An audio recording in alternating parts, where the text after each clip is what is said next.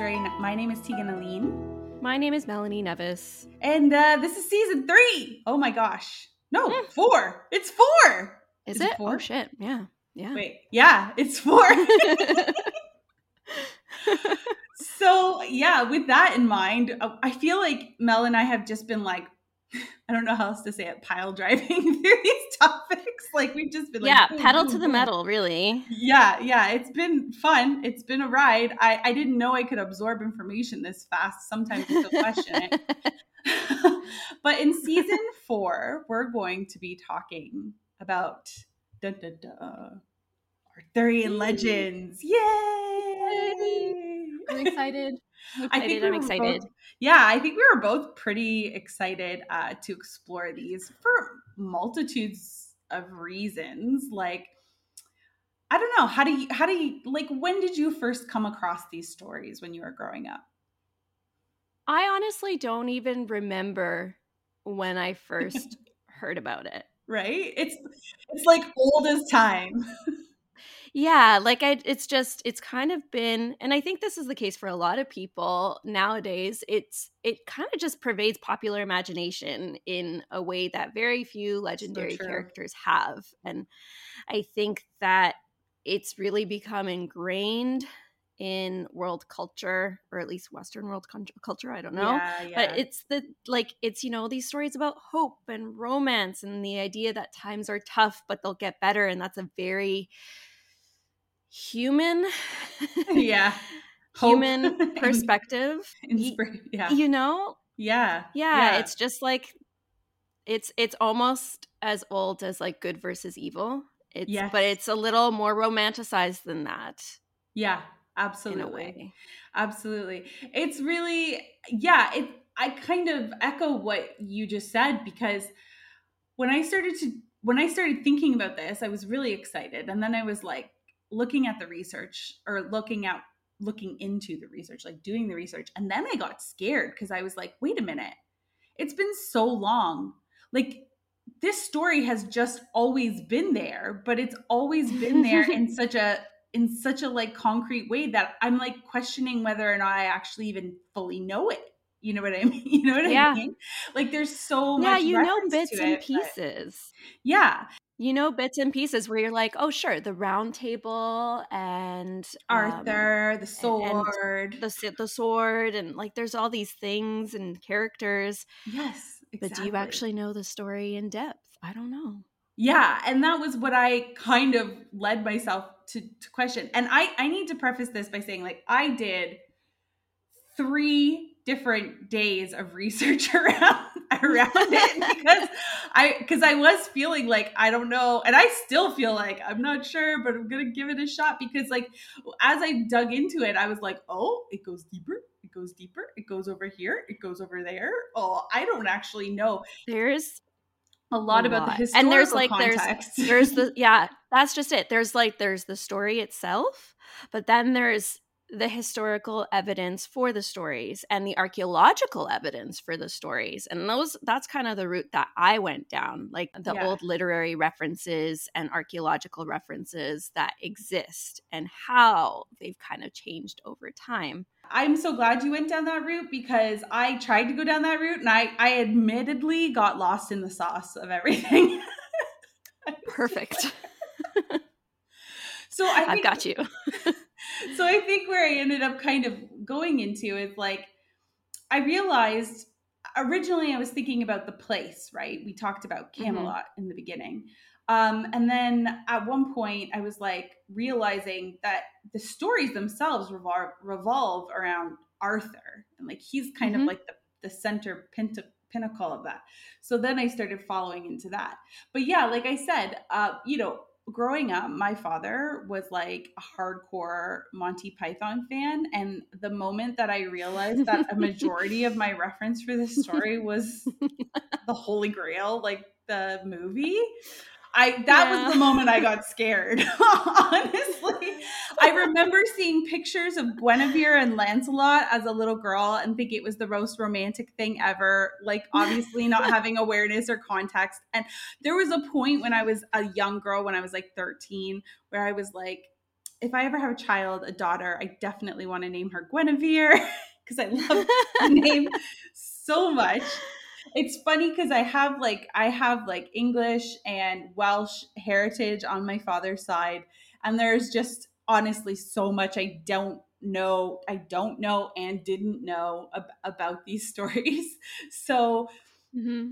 yeah, I think it would be, yeah, I think it's good. We should probably like dive in, get a little bit of a Okay. refresher, at least of a few of the main pieces of the Arthurian legends. And then as Yeah. the season goes, we can really get into it, the nitty gritties Yeah. of it. I just want to take a second to plug a book series that Oh, I yeah. absolutely love Do it. that's kind of related to this. Okay. Go ahead.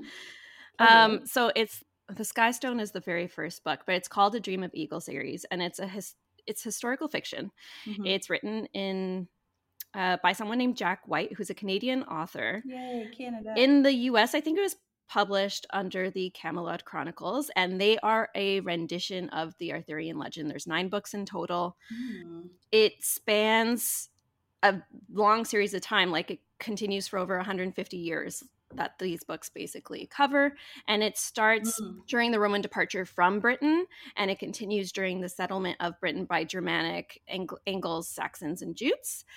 It's really good because it It sounds actually good. gives a genuine and much more realistic representation of all of these Arthurian characters and legends and Mhm. how they came to be. So, like, the Merlin in these books is written in such a realistic way that you understand how these legends around Merlin could have survived and how they Oh, could be. So, interesting. anyways, it's really, really good. Okay. Please read it.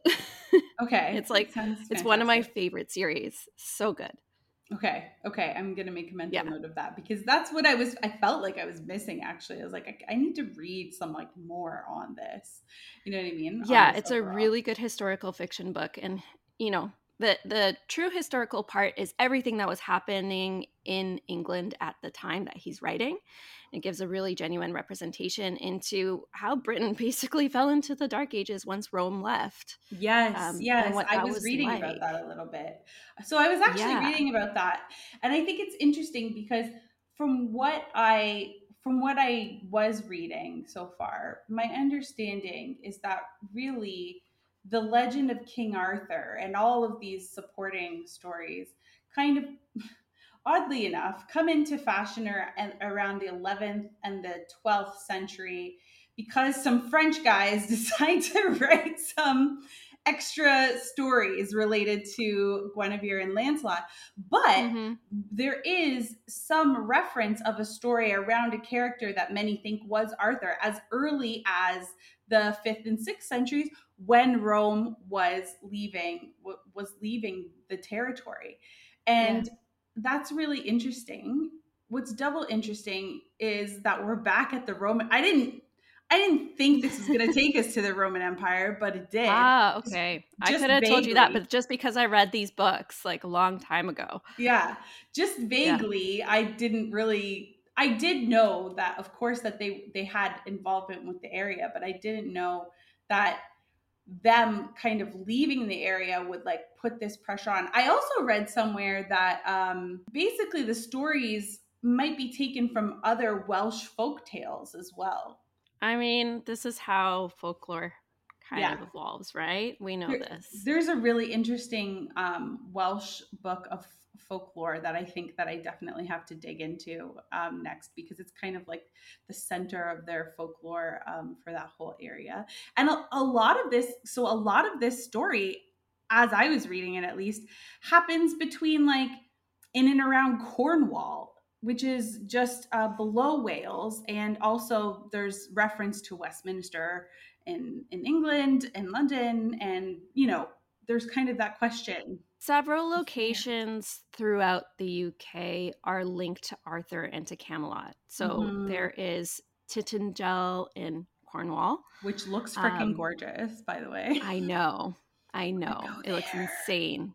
Me too. It's absolutely stunning. Yeah. Hmm. Um, Caerleon in South Wales, Cadbury Castle in Somerset, Yes. Glastonbury in Somerset. Wrexeter. Yeah, there's places all over the UK that are linked to Arthur, Camelot, and Avalon in some way. But Mm-hmm. before we get into that, maybe we should kind of just go into the areas where Arthur appears first, or like the literary stuff where Arthur Yeah. appears first, Let's because you had kind of let's yeah, touched upon it. let's paint a picture. Let's do that. Let's paint a picture and let's revisit the OG story of Arthur, the origin story, as you Yeah. will.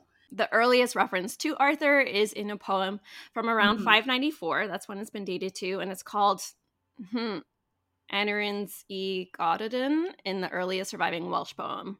It's a Welsh Yes. poem, so I probably Yes. really damaged the pronunciation of that, because Welsh is a wild, wild language.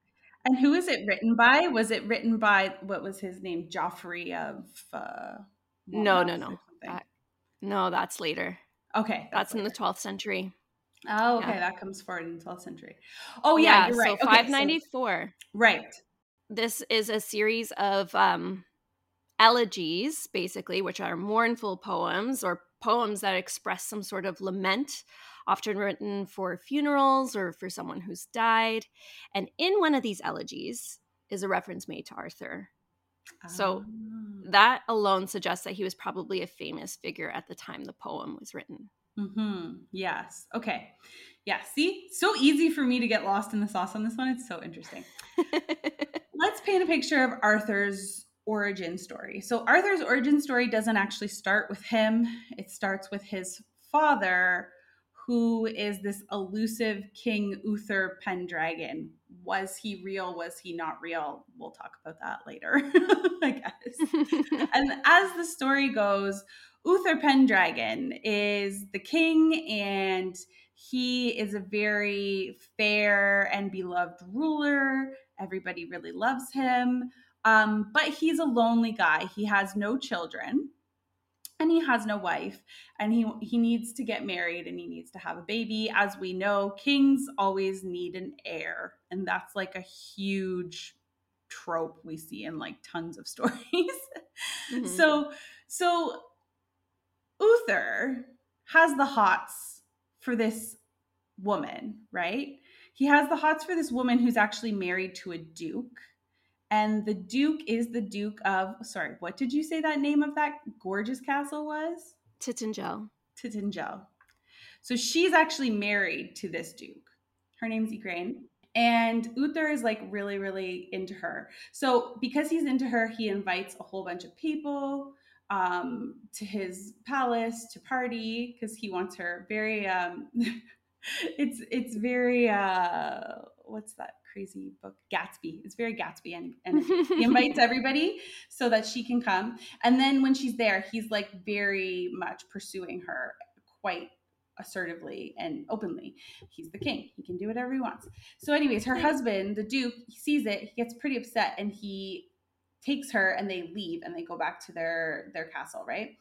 And Mm-hmm. that's a big no-no, because the king, you're never supposed to leave the king. The king's supposed to take leave of you and then you go. So Right.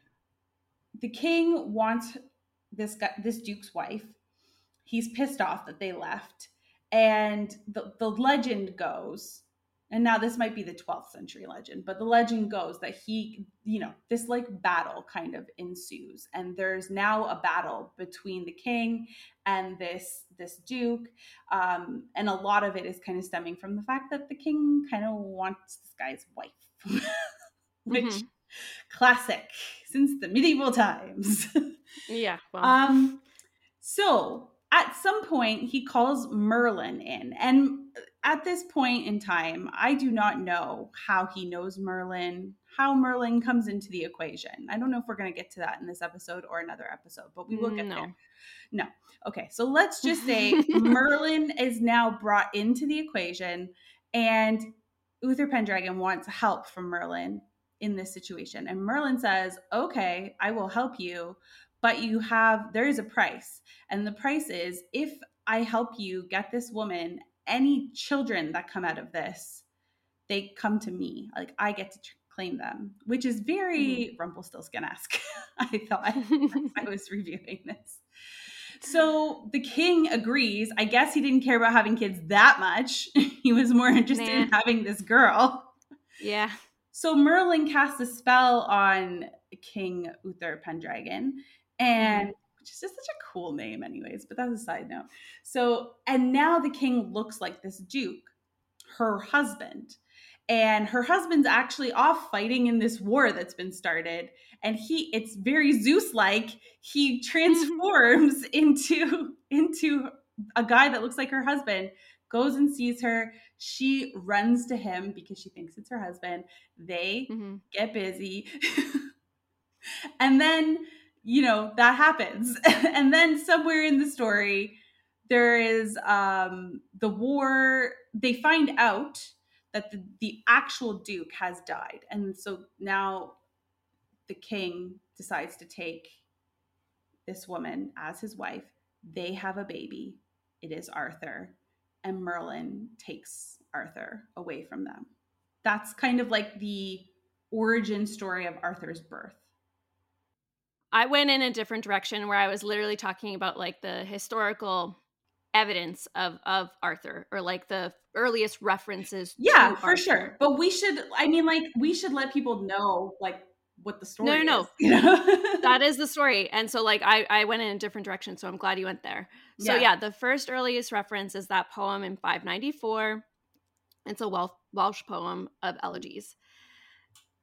Fast forward to the year 830, and he appears in someone's named Nennius has written something called History of the Britons. And here he's depicted just as a heroic general and a Christian warrior. Mhm. Now, the main source for the Arthurian legends that we know of come from Geoffrey de Monmouth's 12th century book, The History of the Kings of Britain. And that's Yes. Okay. Yeah. something that chronicles the lives of the earliest British rulers. And there's very few references to Arthur or to an Arthur figure in these documents from the 9th and 10th century. But Geoffrey kind of gives the very first extensive account of Arthur's life and exploits, because Mhm. they weren't really included until then. So even just the story that you're talking about, that was probably elaborated a lot Yeah. later, Yeah. right? Most And certainly. Yeah. so there's a lot of familiar aspects of King Arthur's story in Monmouth's version that like were not previously mentioned. But even then, he doesn't actually mention Camelot, Lancelot, or the Holy Grail, or Right. the Sword and Right. Stone, or the chivalric Knights of the Round Table. The way that I understood it is that he kind of created this origin story. Kind of. And then other people kind of came along and added in these other stories.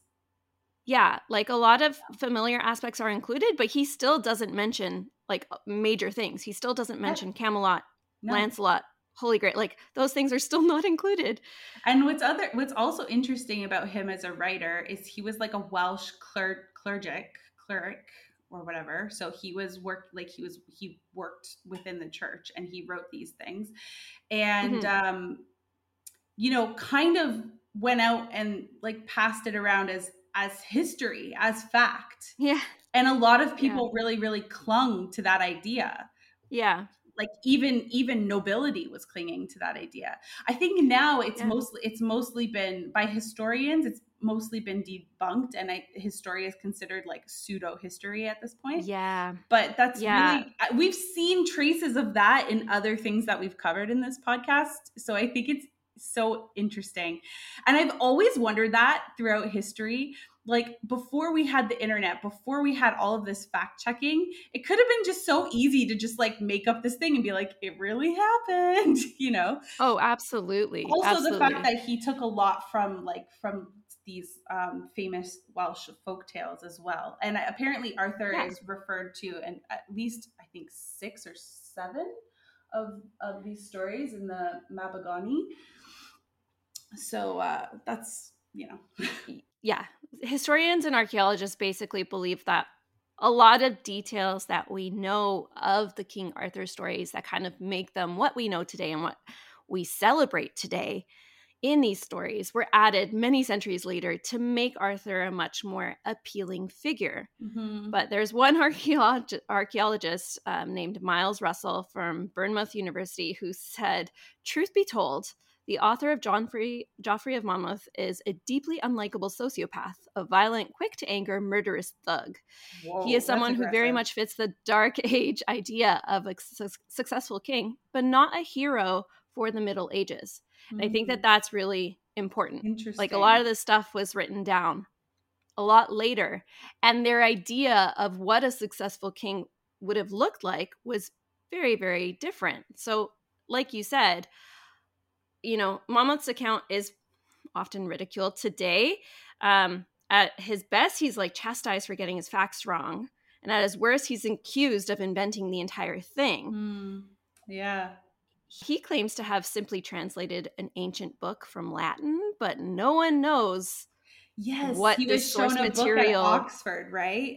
But nobody's ever found apparently this book, or nobody's ever said like that this book was a no real thing. no reference is really made to what it actually was. Mm-hmm. So yeah, he probably cobbled a bunch of tales together and like characters together to Mm-hmm. create this beloved Arthur character. That was one of the things I heard about Arthur too from a historian. I was watching a video about all of this, and he was basically saying that the main stories we know about Arthur happened, but they happened to a bunch of different people at different points Yeah. in history.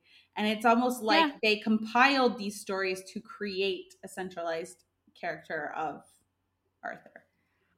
Yeah. So like, there is one theory that exactly it's kind of exploits of other well-known rulers, but Mm-hmm. especially Ambrosius Aurelianus, which Mm-hmm. is a Roman Britain warlord. Blech, I can't speak this morning. I don't know what's going Warlord. on. Yeah, it's hard. Warlord who basically won a very decisive battle against the invading Anglo-Saxons in the mid 5th century. Mm-hmm. So, Mm-hmm. a lot of scholars believe the entire thing is fictional. Yes. It's really possible that Joffrey pulled from a lot of folklore and chronicles, existing oral tales, bardic poems, and things like that to create a fairly patriotic British narrative.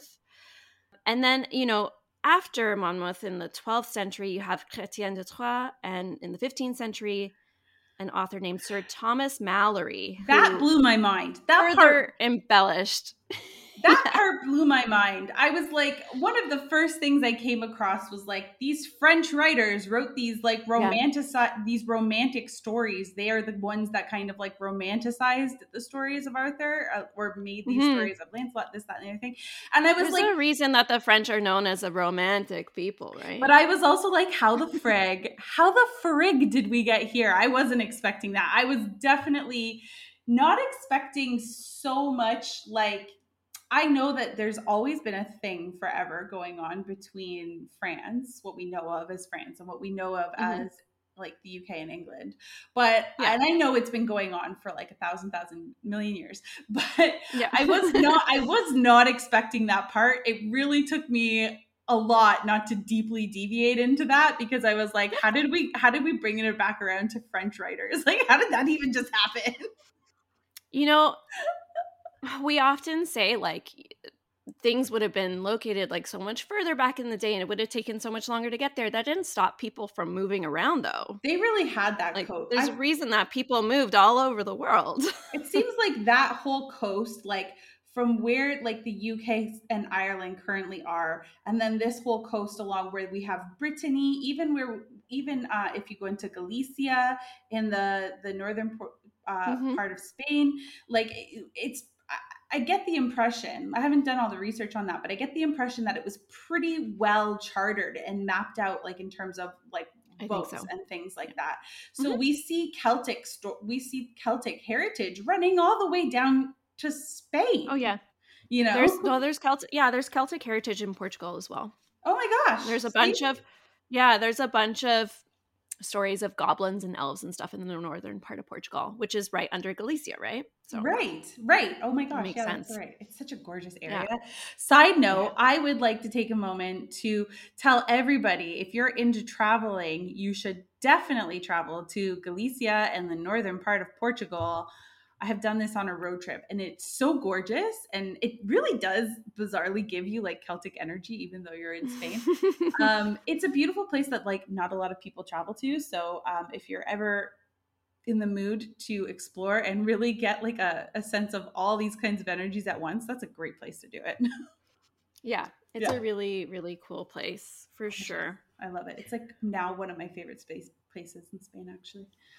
It's just so Yay. cool. Anyways, I digress. Yeah.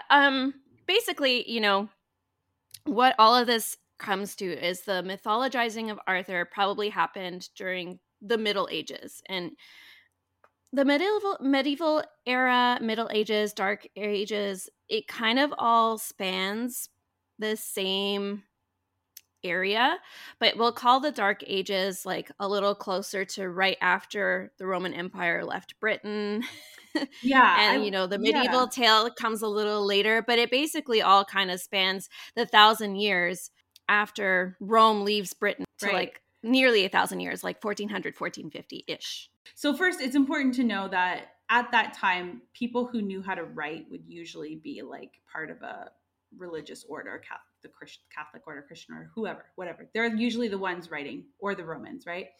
But there are some historical documents that they have of like documenting that period of time and how the Romans kind of pulling out of that area kind of left people open and relatively vulnerable and They left them high and dry and really, not being able to use some of the Roman tools that had been used, like while yeah. the Romans were there, things like that. So they were kind of, I just wanted to touch on that because you mentioned like Dark Ages leading into the Middle Ages. And the Mm-hmm. Dark Ages was this time where they kind of pulled away. Everybody was kind of left scrambling. And then also there were invasions as well, right? Like, Yeah, they were constantly fighting off invasions. If you do read The Sky Stone by Jack White, it covers this really, really clearly and really gives you a better, much more in depth understanding of what people were facing at the time mm-hmm, when mm-hmm. there was this organized social structure and all of a sudden it's uprooted and it's like up and left and people don't know what to do with themselves or how to defend themselves, and everything that they knew was just the rug was taken out from under them, Yeah, basically. exactly. And so it's the idea that Arthur, the story of Arthur, is kind of birthed out of that as an inspirational Mm-hmm. tale to like give people hope almost, right? Kind of. Yeah. Here's what I think, and here's what I think a lot of historians believe, because the question is like, was he real? Was he not? I think if he Mm-hmm. was real, in reality, he was a Romano-British warrior. He probably did not live in a castle. He probably lived in a hill fort. Mm-hmm. He didn't have, Yeah, that sounds right. yeah, he didn't have the armor, like the full Yeah. armor that we think of today, because that didn't exist at the time. He may have had a breastplate and the rest was leather armor. Mm-hmm. You know, he probably had cavalry, but he might have also been a foot soldier a lot of the time. Like it's hard to know. Yeah, chainmail was really only came about in the 9th century, and like actual armor, suits of plate armor, were introduced in the I 13th love century that or you something. So know in that. that I medieval love that era, you know that. oh, I studied medieval Chainmail. history in university. But like chainmail only came about in the 9th century, so there's no way you could have had that before. Like, Yeah, it was probably just like a good to breastplate know. and leather armor. Yeah. Yeah. So like that alone, if you look at who Arthur would have been at the time that he would have been alive, this entire romantic version that we have in our brain, because when I think of the Is Arthurian French. legends without giving it much thought, I'm like massive castle, suit of armor, giant Super, broadsword. super sparkly, like silver armor, right? Like that Yeah. armor that just like glistens in the light. Yeah. A giant broadsword, also not invented at the time. Okay. They would Oh, have been a lot smaller. Right. So, Just okay, so that's a good question. The sword, because the sword, there's a whole thing around yes. the sword and stone. That's kind of like part Mhm. 2 of the journey of Arthur, is when he pulls the sword from the Mhm. stone. And so you're saying a sword like that wouldn't have existed at the time that this person may have existed, but would it have existed in and around the time where they kind of redid these whole story when they gave them their glow up, like in the 12th Yeah. century? It would have been. Yeah, I think that they added all of these facets at the time that these later poets Mm, were writing. They wanted to make Arthur a king that was mm, relatable to them. And at that time, kings did have mhm, castles. Kings did have big suits of mhm. armor and big swords and things like that. So all of a sudden, this idea of just like a warrior in a hill fort who's a really good general, basically, or like really good It fighter, really good really at planning doesn't depict, battles, yeah. has Yeah, completely it really shifted, speaks to a different right? time, not necessarily the time they want it to speak to at their time, I guess. Yeah, they've Yeah. adapted these stories to be a much more accurate representation of what they would have believed a king This is should exactly be. why I don't get mad about Marvel anymore.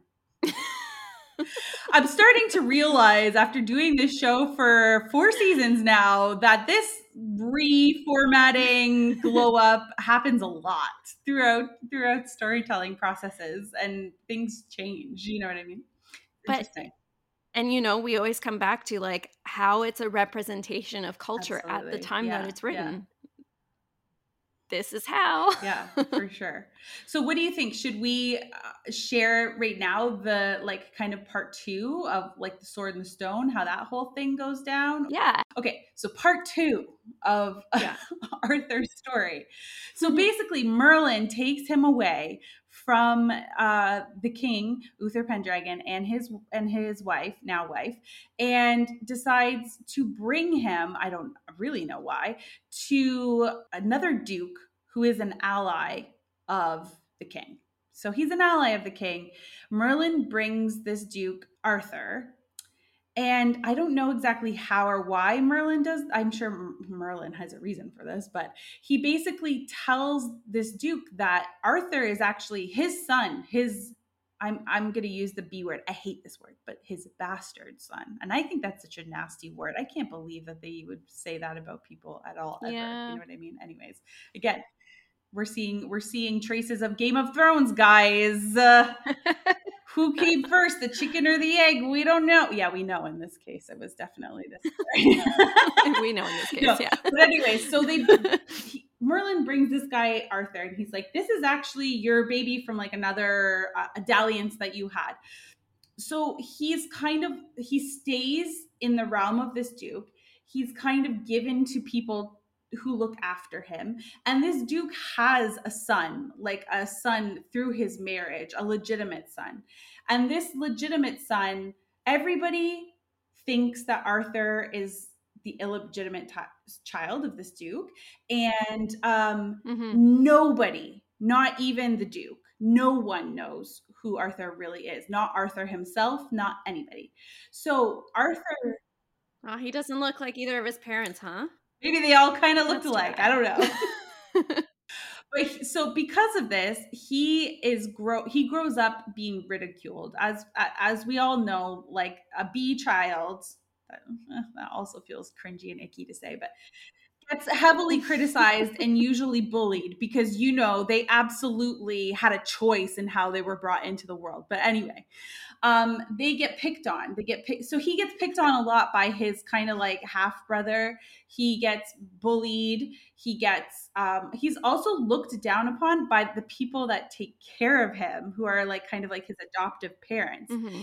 And at some point, as he's growing up, Merlin reintroduces himself to Arthur. Arthur doesn't know Merlin brought him there. He doesn't know anything. But Merlin starts to like show up in Arthur's life again and starts to become kind of like a teacher and a guide for Arthur. Hmm. And he's the one that he predominantly educates Arthur, and kind of teaches, like shows him the full potential. He sees in Arthur that Arthur could be a good and just ruler.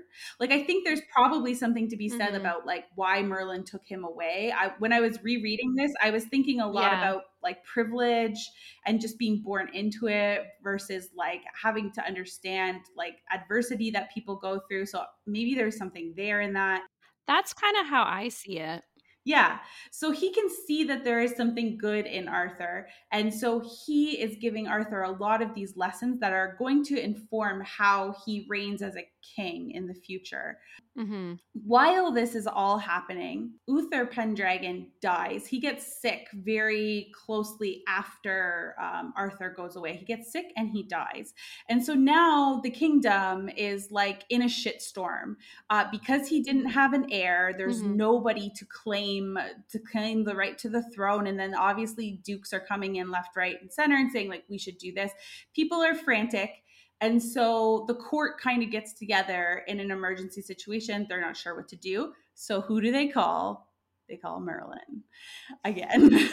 How he got the trust of these everybody, I would love to know. So Merlin shows up and is like, "Don't worry, you guys, I've got a plan." And supposedly he resurrects this stone, and on this stone there is an anvil, and then in the anvil there is a giant sword, and he tells them that only, and then there's something written on the sword, right? And it says basically only the person Mm-hmm. that is meant to be, only the The true true king will be king able or to something. pull this sword out of this stone. And so Merlin's like, guys, don't worry. The sword is in the stone, and all somebody has to do is pull it out. And if they can pull it out, they're the one that's meant to be the king.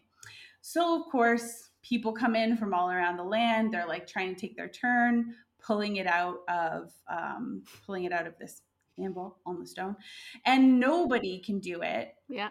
And then so after a while, it kind of loses momentum and people just go away and they just forget about it. And the country is falling deeper and deeper into despair because they don't really have anybody ruling anything or making any moves, and people are just fighting against each other. And in that time, Merlin is also working with Arthur, teaching him, like kind of coaching him, all of this stuff. And then when Arthur is like around 15 years old, he decides, apparently when he's around 15 years old, he decides to take him to supposedly the stone is in Westminster, and supposedly that's in London. Like, well, Westminster is in London. Whether or not it was actually there or not, Yeah, we'll get Westminster into it is in. later. But you probably know Westminster from Westminster Abbey if you've ever watched a royal wedding ever, because it's always there. Just to give you some context as to where that particular kind of spot is. Not that the stone was in Westminster Abbey. That's just the landmark that a lot of us know. But anyways, they take him there. And of course, also his, let's call him an evil half brother, also comes. And the evil half brother tries to draw the sword out first, and he can't.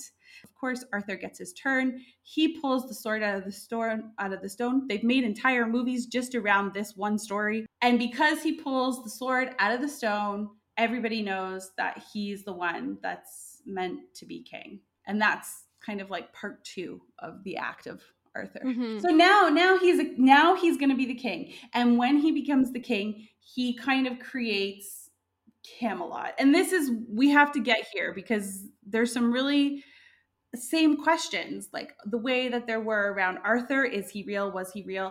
Same questions apply to Camelot, right? Yeah, I wanna go into basically 2 locations that have a lot of lore around Arthur, and I named some of them earlier. There's a shit ton, so we can't We've go been here into all of forever. them because there's too much. So one that's really popular that has to do with Arthur, and it doesn't even necessarily have to do with Camelot, but I want to go into it because I think that you, Tegan, will like get I'm really already excited excited. by a lot of this. So the first one is in Oh Glastonbury in yeah. Somerset. Oh yeah. And in Glastonbury, there is an abbey, which is now completely in ruins. It was once the second largest and most affluent abbey in England during its time. The next, I guess, grand and most rich abbey would have been Oh boy. Okay. Westminster. Wow. Um, That's really saying yeah, something if you've ever seen what Westminster looks like, and it's just like redonkulous. So, yeah, yeah, well, exactly. So it was once the second largest and most affluent mhm, in England mhm. during its time. It is believed that King Arthur was one of the early Christian kings, and that it's the location that Joseph of Arimathea and Mary Magdalene and Mother Mary settled and built the first ever Christian church in the year What? 63, which was called the Old Church. And later the abbey was built around it. Now, Joseph of I Aramea? can't even say it. Joseph of Okay. Arimathea was responsible for Jesus's burial after his crucifixion. So he's mentioned in the Bible and Wait, stuff. how did we get to Jesus? Wait, what? Because I'm explaining how the abbey in Glastonbury kind of Okay, came to okay. All be. right, I'm listening. This is wild already. There is a plaque that stands there today saying that the monks discovered Arthur and Guinevere's bodies in Mhm. 1191. Oh, yeah. It's just a plaque. There's no other Okay. descriptions. It's said that the monks moved the bones in great ceremony up near the high altar of the great church and put the tombs with black marble lids. So this is not where Camelot was or anything. It's apparently where Brilliant. Arthur and Mary. Guinevere were And buried. also where Jesus and Yeah. Mary had set up the church. Okay, yeah. All right, I see it. Yeah, and apparently in the year 63, they built the first ever Christian church. So Joseph, Mary, and Mary went there after Jesus's crucifixion.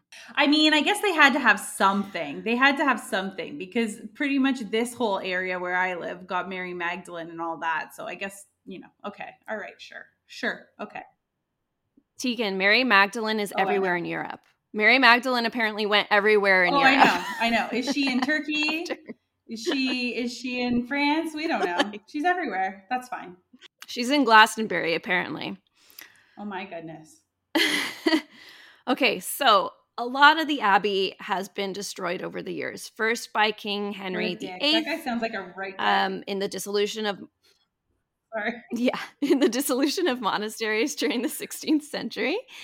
And then just later, like through neglect and time, it fell into disrepair and ruin. So no bones actually exist there today.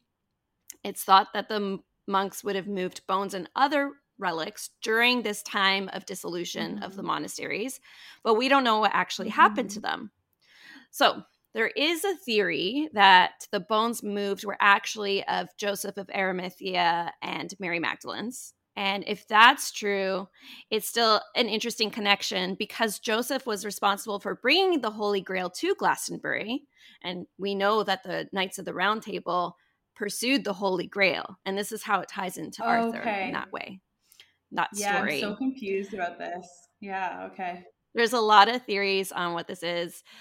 On like what the Holy Grail is. Some people believe it to be Mary Magdalene Yes. herself. Right? Because they say it was the vessel that Jesus like, well, partook in at the Last Supper, which depending on how Yeah. you take it, you could be, he did like the whole body of Christ and wine thing. So it could be a chalice, if you Yeah. follow Da Vinci Code, could be a womb. I mean, in a way, I feel like that. Could be a I feel lot of like the things. womb thing tracks. And so in this way, it kind of relates to that story of King Arthur and the knights pursuing the Holy Grail, Right. and it all kind of ties into Right. Glastonbury.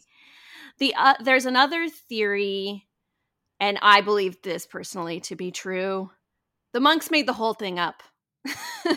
Having The Arthur's Grail? No, having like saying that Arthur and Oh Guinevere were yeah. buried there, because having Arthur's relics and bones there would have attracted pilgrims. Pilgrims are good for Yes. business. And the plaque says that they were found there in 1191. In 1184, there was a giant fire that destroyed most of the abbey. So, less than a decade later, they all of a sudden found the bones of Arthur and Guinevere, and it brought a lot of funding to the Mm, abbey, and they were able to rebuild something that was a lot bigger mm. than previous.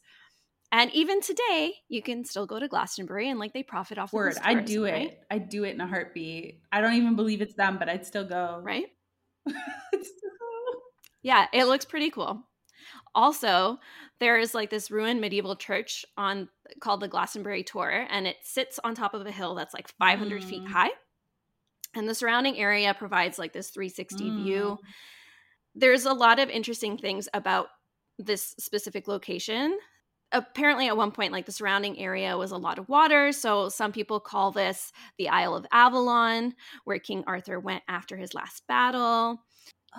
There's Oh. also, and you'll like this too, it's also a location apparently where like hundreds of ley lines converge to give it a special energy. Ooh, I'm so obsessed with ley lines.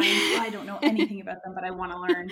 And Yeah, beneath the cool. hill, there's a hidden cave through which you can pass into the Celtic fairy realm of the Anun. Oh my goodness. Yeah. Okay, so this kind of tracks because we see that a lot in stories. Literally, like history gets layered on top of each other. So if this was a place that was sacred before the church, before Mary Magdalene, before Arthur and Guinevere, it would make sense that it would all kind of get stacked on top of each other. Yeah.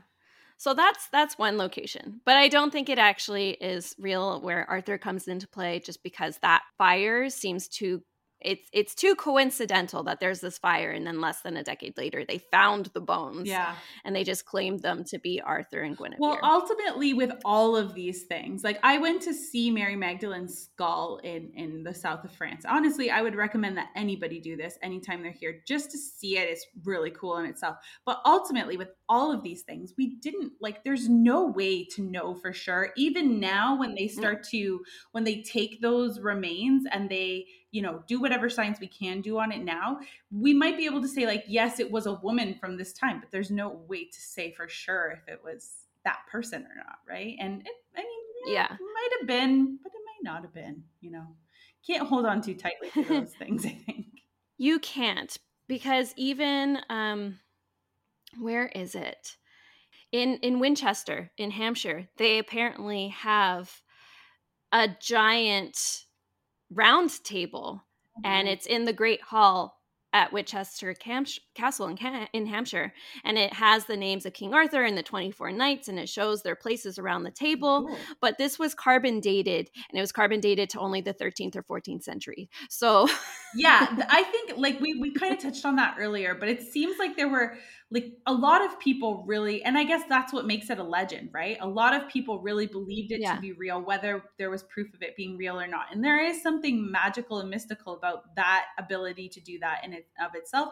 But I think in and around the between the 11th and 14th century, people were really, really, really into the idea. It makes sense given the time, and maybe they were creating things or finding ways to like resurrect. It was like a rebirth of that idea in a new way through different castles, through a round table, through who knows, all kinds of things. that said, Yes. I will say I found, okay, so there's this guy named Graham Phillips who wrote a book called King Arthur: The True Story.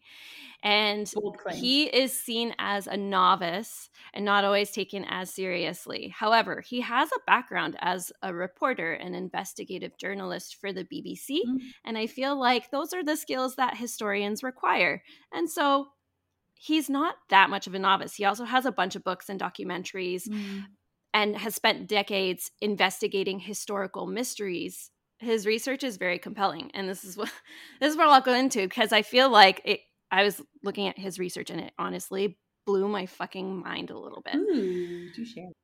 So, 300 years before the first Arthurian romances were written in the Middle Ages, there were records that were kept by Welsh priests, and they were known as the Welsh Annals. And it refers to events throughout all of Britain that happened during the Dark Ages in the 5th and 6th century. And in these annals, we find that the monks recorded something of the Battle of Badon in about 520. Oh yes. And it says, in which Arthur carried the cross of our Lord Jesus on his shoulders for 3 days and 3 nights, and the Britons were victorious. Okay. Mm-hmm. Also recorded in the annals about 20 years later is another reference, this time to the Battle of Camelot, in which Arthur and Mordred perished. And in the Middle Ages, the story is that Arthur died in the Battle of Camelot fighting his nephew Modred. by the 800s, people were writing records of their own histories and believe Arthur to have been a real historical figure. And we know the history of Britons was written in like 830, and he's this like heroic general and Christian warrior. And it lists like the 12 different battles that Arthur would have fought in as leader of the Britons, and like battles where he was victorious. And it was very much presented in this history of Britons as fact without like further elaboration or mythology. Just like, this was the general, they fought this battle, they were successful. Yeah. Not much more to it than that. Okay. Now, there's archaeology in and around Middle England near the Welsh border that shows the area was under assault.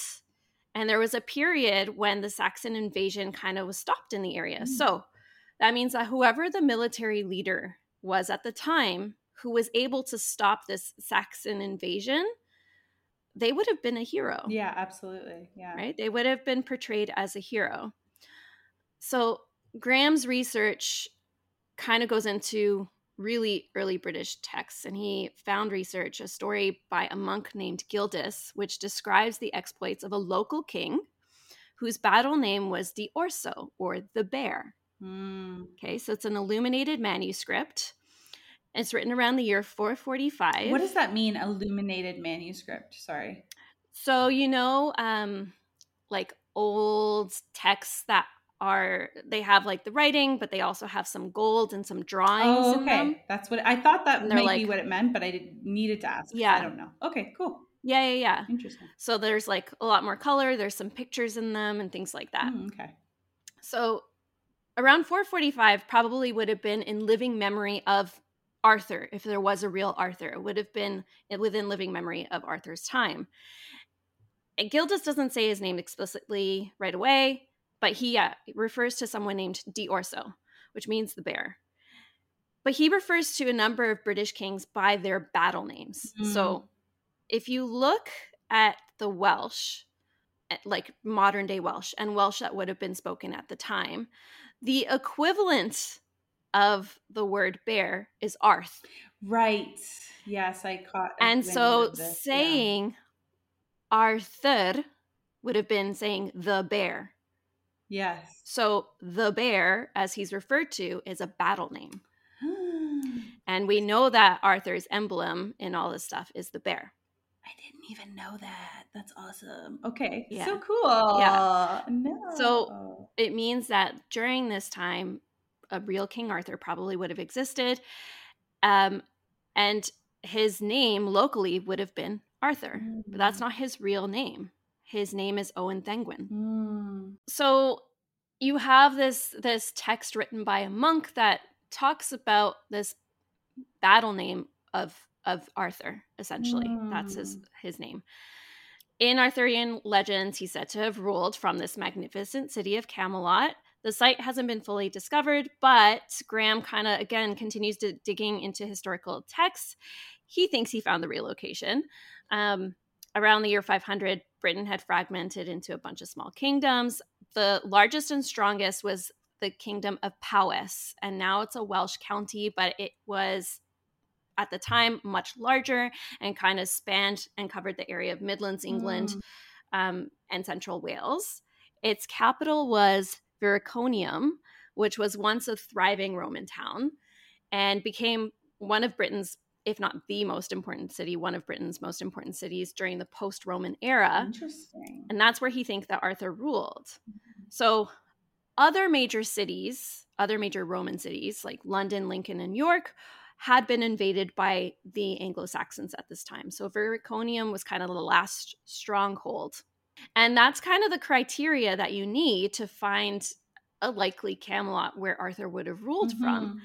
And there's archaeological evidence that shows it was a Roman structure, but rebuilt during the Arthurian period to be a defensive structure, because Camelot was both a fort and also a grand city. And Vericonium kind of ticks the boxes with this. What's more, and this is the part where my mind was then like truly blown, they found information about the kings of Powys in the area, and they found that Owen's father, so Arthur's father, also had a battle name, which was the terrible head dragon. In Welsh, this translates to Uther Pendragon. Aha. Interesting. And so, according to legends, is kind of like the same name as Arthur's father. It puts them both in the same place. Mm-hmm. Yeah. And I was just like, this seems like it could be it in that case. Yeah. But why wasn't it called Camelot? Any ideas why? No. Or why was it called Camelot? I think I've Okay. heard, from what I understood, maybe it got a bit conflated with like other battles or other places. I'm not sure though. So please take it away. Well, On the our edge of my lovely seat. French poet Chrétien de Oh, Troyes. of course. Oh, why didn't I guess that? Okay, sure, yeah, go for it. So he was the first to introduce some of the best known aspects of the Arthurian legends, like the affair between Lancelot All and of the sexy Guinevere, stuff. the Grail quest, and Camelot as the name of Arthur's court. Well, what rhymes with Lancelot? Camelot? Hmm. What? Okay, wait. You know Yeah. what? Oh, because he's a poet. Because he's a poet? Yeah. Is that why? Oh my Yeah. god, that's so Well, he's a poet. There was no Camelot until Chrétien de Troyes got his hands on this stuff. Oh my gosh. But that rhymes in English. Would it rhyme in French? Well, the Lancelot. I don't know. How do you say Lancelot and Camelot with a French accent? I don't know. I'm gonna ask Michael. I have no idea. I don't even want to take the chance. Also, it's just double weird because it's technically like English names being translated into French, and then like I don't know how that works. It's confusing. Anyway, I don't know either, but I know that there was no Camelot until Chrétien de Troyes. Oh, okay. So interesting. So maybe it's not actually that it rhymes with Lancelot, but he invented it. Okay, maybe there's something to do with the word, with the ending, the suffix of lot that means something. I don't know. But yeah, so oh, and I never actually said that's in Wroxeter in Shropshire in England. That Graham Phillips has kind of found this location, which is very close to the Welsh border. Oh, okay, that's so interesting. I find it really interesting that there's like so much shared legendary stories between Wales and England. It's like kind of one of those places, like in our time, where the Welsh people currently they want people to know that even though it was like a really long time ago, they were a separate nation, just like Scotland or like Ireland, for example. We tend to think of it. And they fought for their independence as a cluster. Yeah, so it's very interesting, and I can't help but wonder if some of that gets caught up in all of this. You know what I mean? I'm imagining it does, especially when you get into the Saxons and the Britons and all of that kind of thing. Yeah. I mean, yeah, Welsh has its own language, right? Like it's part of England today. Go to Wales and it's like part of England. But they fought for their independence for such a long time and they were such formidable fighters as well. It's very, very interesting. It's interesting. So that's a quick crash course, I guess, on like Arthur and Camelot and the existence of. I think that, yes, Arthur existed, but it's a very different version of Arthur. Like what Arthur actually was very different than all the stories that came later. See, before we sat down for this podcast, I was in the realm of thinking he probably didn't exist himself. He's probably a compilation. But I guess we'll never know. But like I get where you're coming from on it, and honestly, I feel like you're more informed than me. So I'm now having a tendency to like believe, like agree with you. I think that the later versions of Arthur that were written down by poets and whatever later, that was a compilation of a bunch of different things. But I think that there was a real person. Yes. Who was still a hero, who was doing incredible, and maybe he was still quite like a noble person in his own way, in the way of the time. It's very interesting. Yeah. It's very, very interesting. Yeah. But I think that definition is very different from what we've ended up with. Yeah, it's so cool. Well, I mean, like, you know, we're just getting into it. And I guess for the remainder of the season, we're going to kind of dive into more of these like stories that came out of the 12th century around Arthur. Yeah, potentially, and like go into Merlin, Yes. Avalon, Merlin, the fun Avalon. stuff. Yeah. I'm very excited about this. In the next episode, we're going to dive into this deeper. We'll cover a couple other of the stories that kind of happen chronologically with Arthur as he meets Guinevere and so on and so forth. To all of that stuff in the rest of the season. But we hope you enjoyed a crash course in Arthurian legend. It's so weird. It's one of those things I was expecting to know, and then I'm kind of realizing like, wow, there's so much to dive into here, There's a lot of stuff. All right, everybody. Anyways, join us next time. We'll see you guys soon. Oh, right. Like, subscribe, email. Oh, yes, please. All that stuff. Please like, subscribe, follow us. Yes, please. We'd like to know that you're out there. Let us know you're out there.